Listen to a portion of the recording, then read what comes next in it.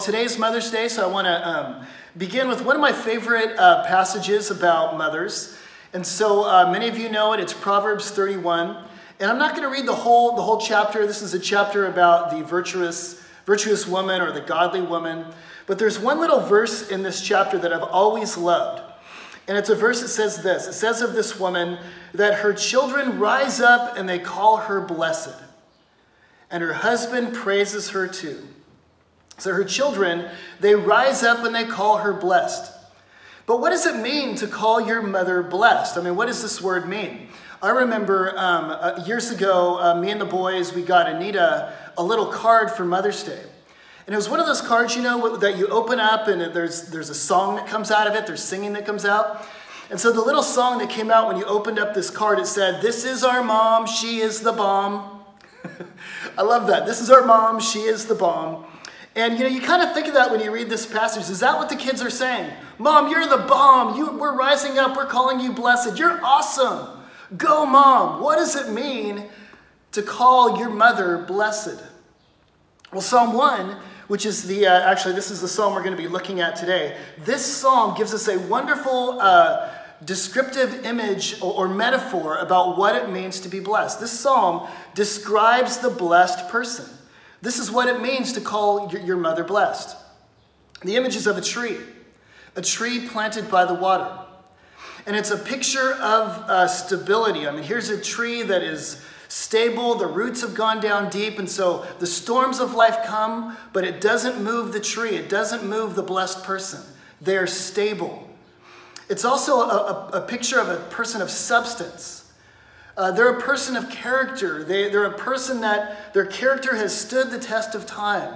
They're a deep-rooted person. It's a fruitful person, meaning that they're helpful for others. They're providing nourishment for everybody around them. It's a picture of protection. So all the animals of the ecosystem are finding shade under the protection of this tree.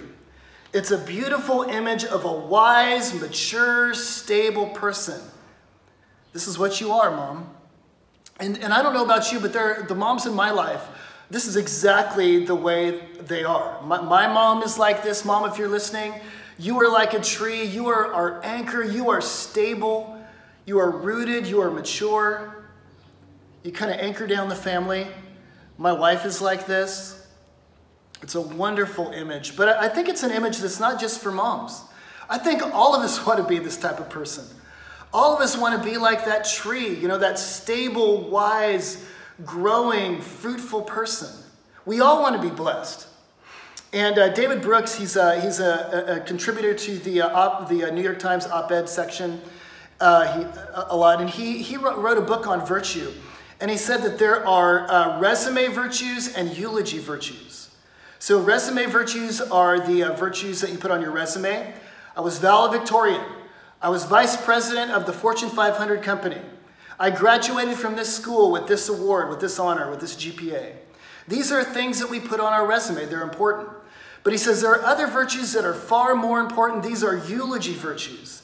These are the character traits that are discussed at your funeral.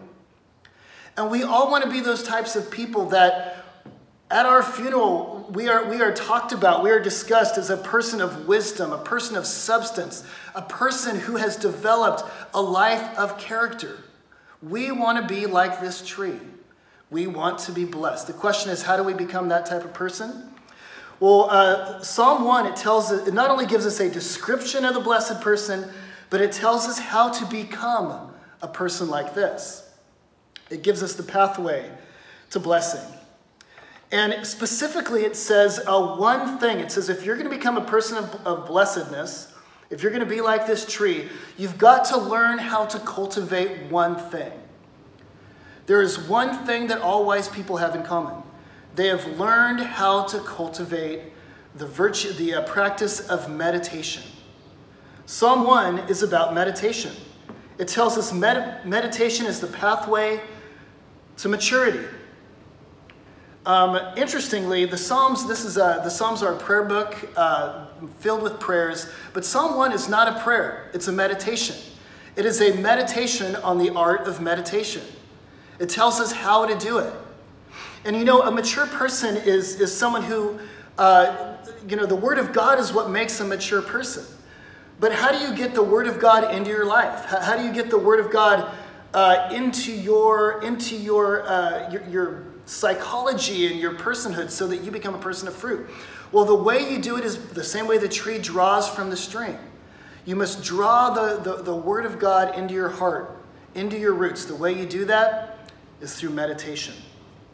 And so what does it mean to meditate? Well, Psalm 1, I think, gives us 4 vital aspects of meditation.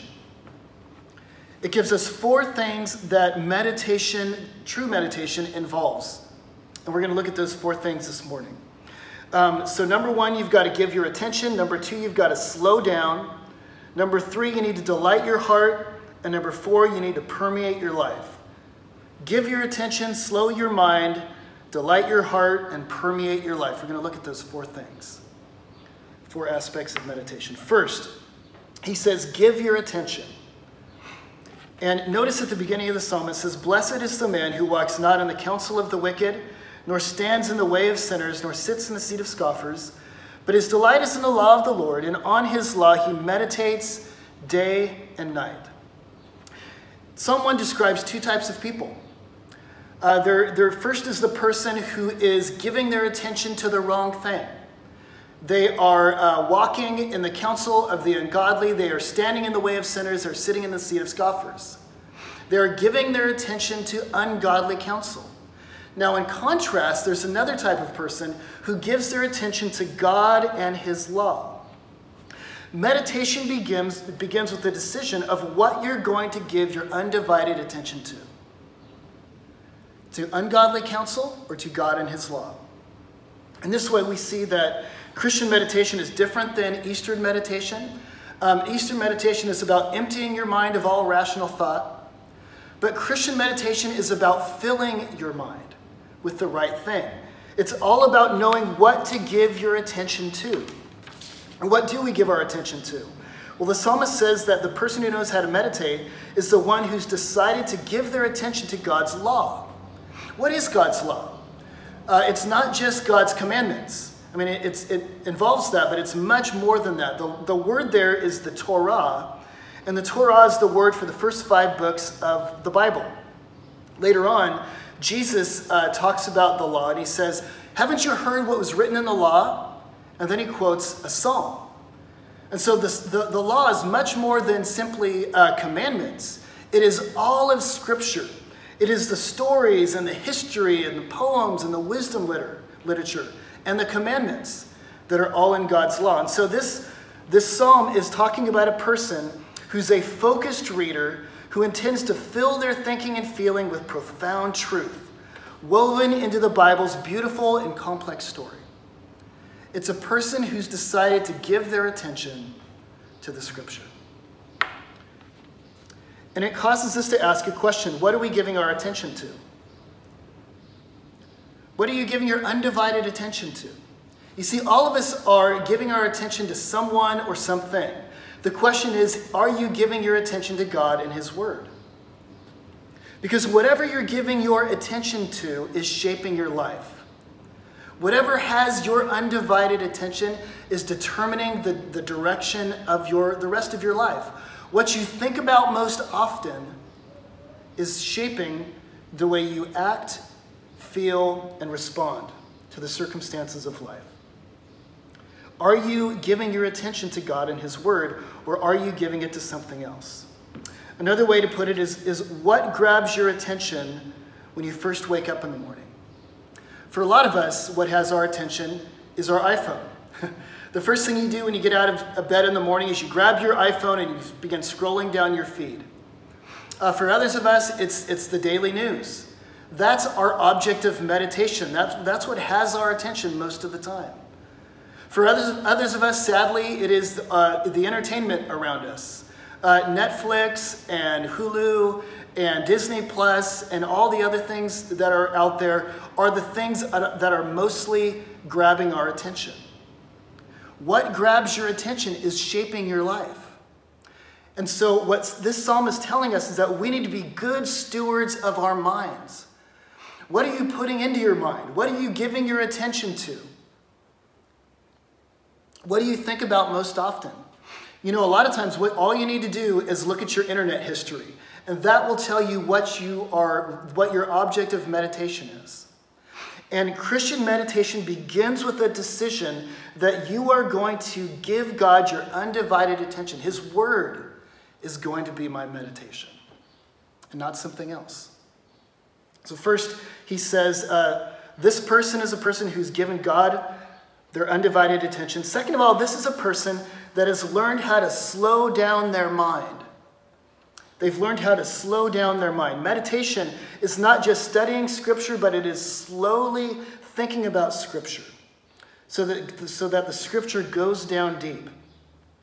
How do you read things? I don't know about you, but for me, the way I read is increasingly just really fast and scattered. I jump from thing to thing. A lot of what I read, I'll skim through it, or I might read, the first part of this blog or this essay and decide I've got it, and then I'll move on to something else. I read a book several years ago. It was called The Shallows, and it was written by a guy named Nicholas Carr, and he said the internet has shaped the way we read and think and has caused us to become shallow thinkers. Our mind just kind of skips from thing to thing, and we've forgotten how to really meditate, how to slow down our mind and read deeply. This is what he says. He says, what the internet seems to be doing is chipping away my capacity for concentration and contemplation. Whether I'm online or not, my mind now expects to take in information the way the internet distributes it, in a swiftly moving stream of particles. And then he says, once I was a scuba diver in the sea of words, now I zip along the surface like a guy on a jet ski. Listen, if you're going to learn how to meditate, you need to learn how to think more deeply. You need to slow down your mind.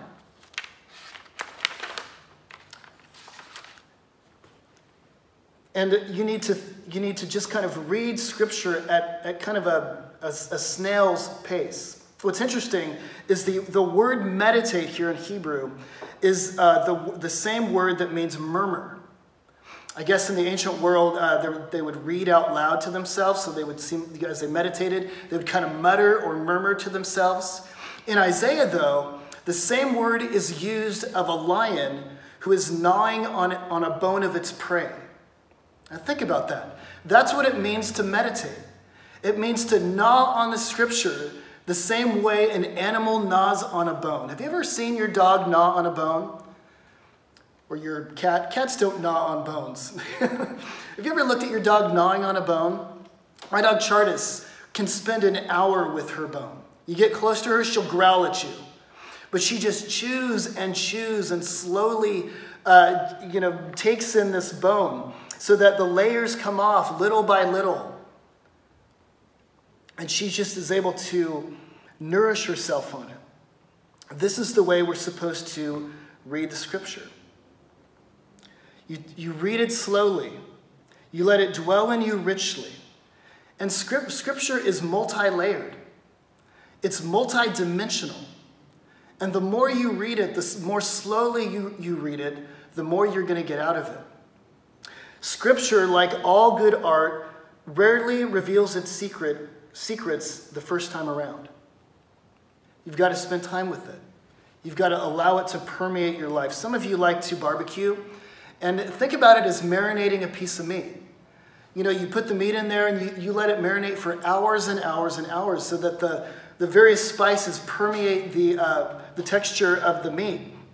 And the way Scripture permeates your heart and life is by you spending time with it. Usually we take in lots of information on a surface level, but meditation is taking in a small amount of information on a deep level.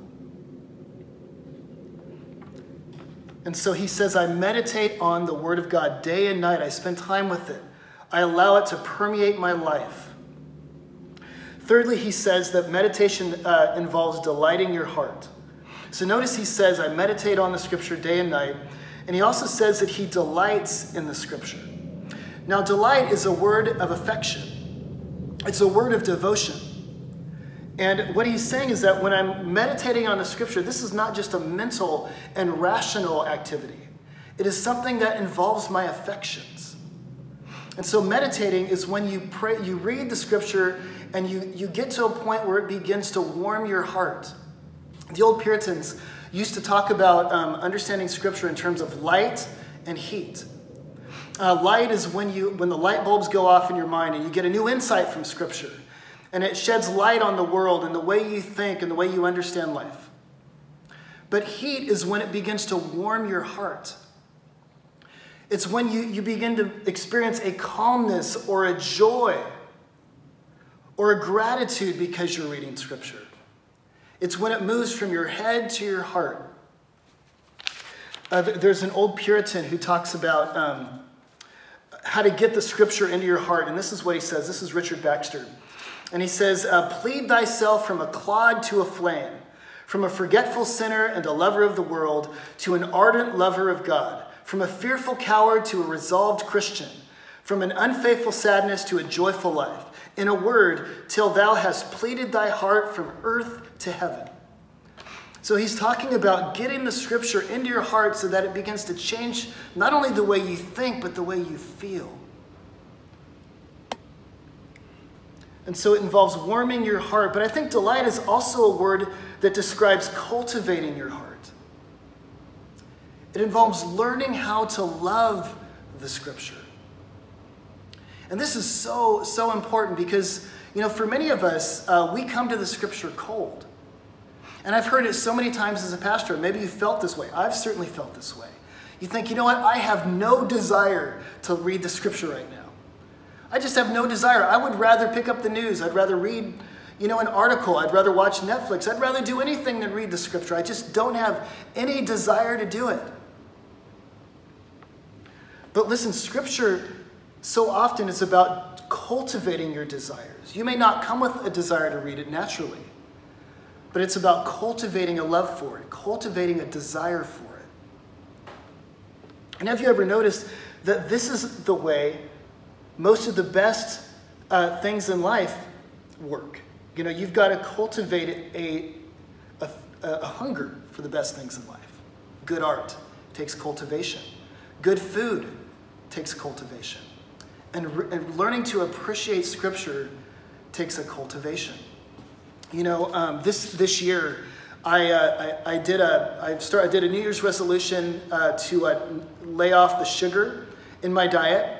And so some of the staff know this. I've been kind of trying to stay away from sugar, and I've actually been doing pretty good. But here's the thing about it. It was so hard to develop this.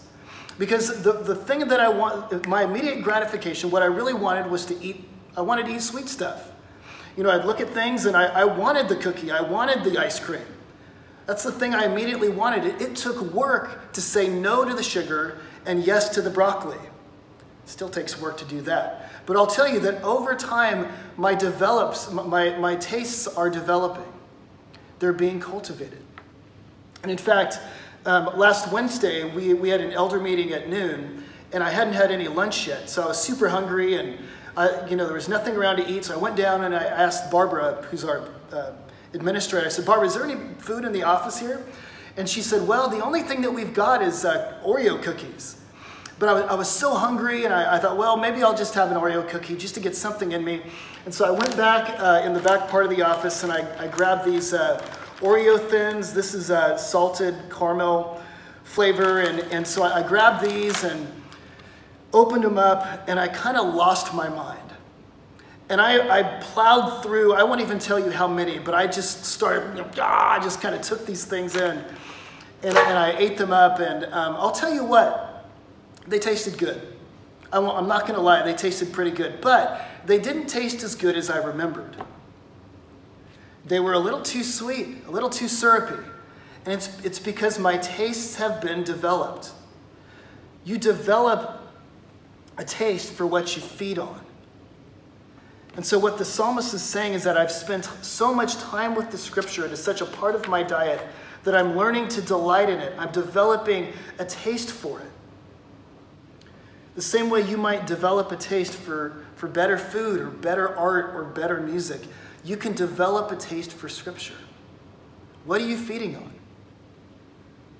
What is part of your diet on a daily basis? What are you putting in front of your mind? You will develop a taste for what you feed on. I was reading an article this last week about a woman who was helping her kids eat better, and she says, when our kids don't like the taste of something I've made for dinner, they're not allowed to say yuck. My kids say yuck all the time, but her kids, they're not allowed to say yuck. She says, we've taught them to say instead, I haven't acquired a taste for it yet. As the chef, I want to know what disagrees with them, but I also want them to know that learning to like new food is a process, hence not the yet. I read somewhere that you have to offer your kids new food 10 or more times before they even will try it. I've experienced something similar when it comes to the food that I feed my kids, and it's the same way with Scripture. Develop a taste for it. It may be hard the first time around, but the more you bring it in, the more you will begin to love it. Some scriptures are easy to love. You might open your Bible and get lucky and get a wonderful scripture that's easy to delight in, but most scripture takes time and learning the context and learning how to read to begin to enjoy it. The psalmist says, I'm beginning to enjoy the scripture. I'm delighting in it. Number four, the final aspect of meditation is permeating your life with the Bible. So first, he says, give your attention, decide what you're going to give your attention to, the scripture or something else. All of us are paying attention to something. Second of all, slow down. Meditation is different than study. It's slowly letting the scripture permeate your life. It's reading deeply.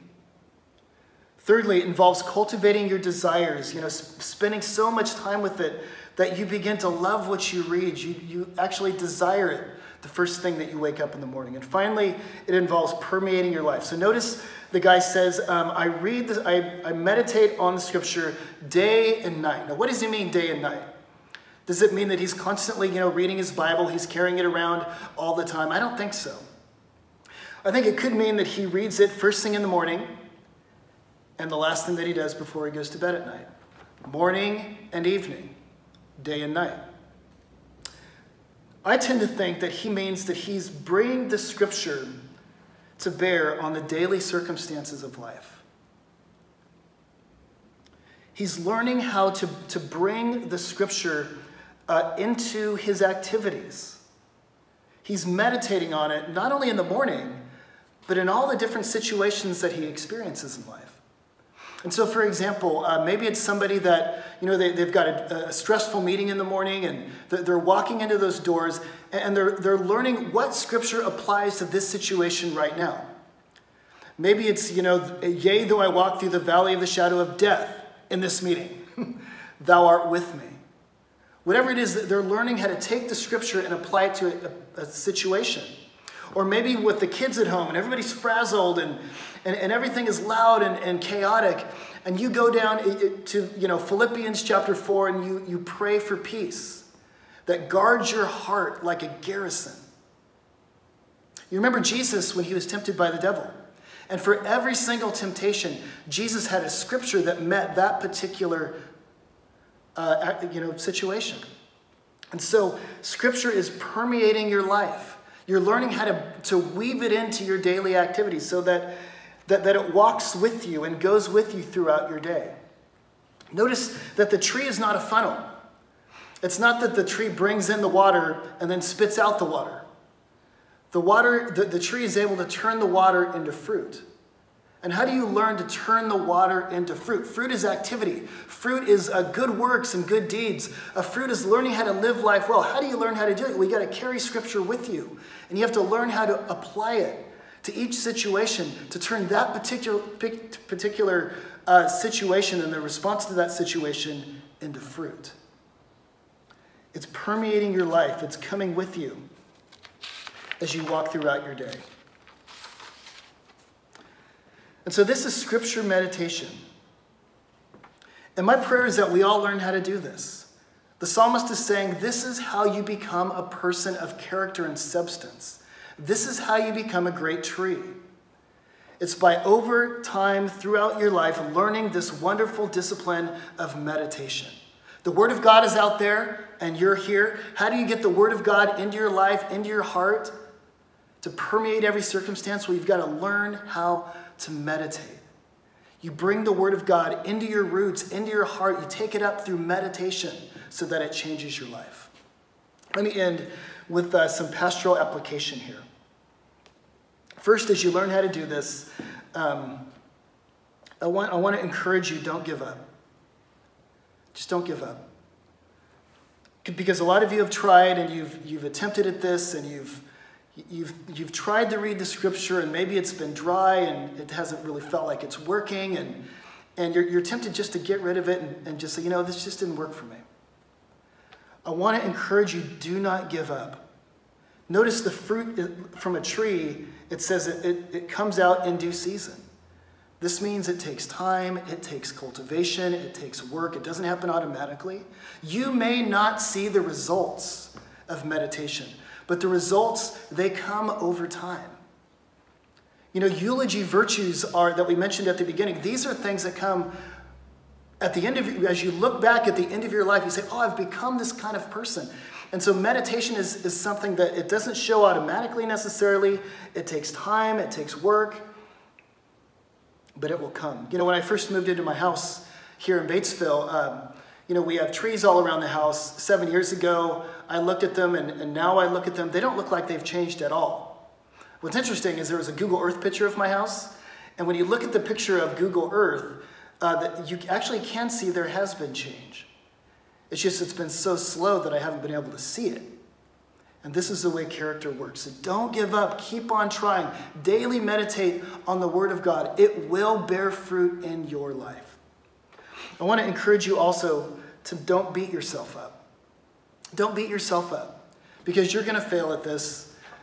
You are going to get up in the morning and you're going to grab your iPhone or you're going to get caught up in your internet feed or whatever, and you will fail. Some days will be great. Some days won't be great. It's going to come in fits and starts. But do not be discouraged. Don't beat yourself up over this. God's mercies are new every morning. That means every morning you get a new opportunity to try this again. God's forgiveness is endless. God is endlessly merciful. He knows our frame. He knows that we are but dust. He knows that we are frail, and God is so patient with you. So even if you failed, just know that tomorrow morning is a new day. Monday morning is a brand new day to try again. Don't beat yourself up. And then finally, I want to encourage you, don't miss Jesus. Don't miss Jesus. Because as you meditate on Scripture, really the whole point of this thing is to lead you to Jesus. Jesus is the main point of Scripture. He is the person that the Scripture wants to introduce you to. Meditating on the Scripture is more than just coming up with a new insight. It's more than just getting an encouragement for the day. It's more than just gaining a whole bunch of new information. It's about meeting a person. The whole point of Scripture is to bring you to Jesus. In fact, someone said this last week that the Scripture is like the wise men in the Christmas story. They lead us to Jesus. And so in all of your meditating, and all of your time spent with Scripture, always be asking the question, what does this say about Jesus? How does this point me to Jesus? How does this bring me to commune with him and know him better?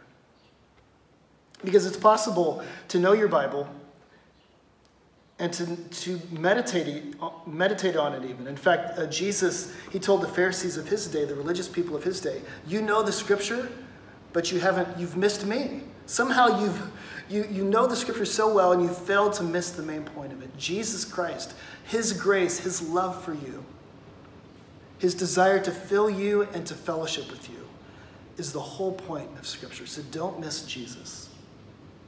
Now this week, what I'm going to do is I'm going to send out a little video where I'm going to talk about some real specific ways that you could meditate, some kind of techniques that people have developed over the years. Didn't have time to do it in this sermon. But for now, let me just encourage you to get a notebook, grab a pen or a pencil, open up your Bible, maybe start in the book of John or the book of Psalms. It's a great place to start. Book of Proverbs, and just learn how to give your attention and go through it slowly. Learn how to develop a taste and permeate your life with the Torah, the law of God. Let's pray. Father, we thank you so much for this scripture, Psalm 1. that tells us about the importance of meditation. God, we want to be like trees. We want to develop these virtues that make us a people of substance and stability and fruitfulness. We want to be like those trees. And so we pray that you'd help us to take your word in, your word that makes us wise. Help us to take it in through meditation. Help us to make space in our lives to quiet our environments so that we do not miss this most vital practice. And I pray that the people of Fellowship Bible Church would grow in their faith, God, that we might be people that exhibit your wonderful character in this world. And we pray this in Jesus' name.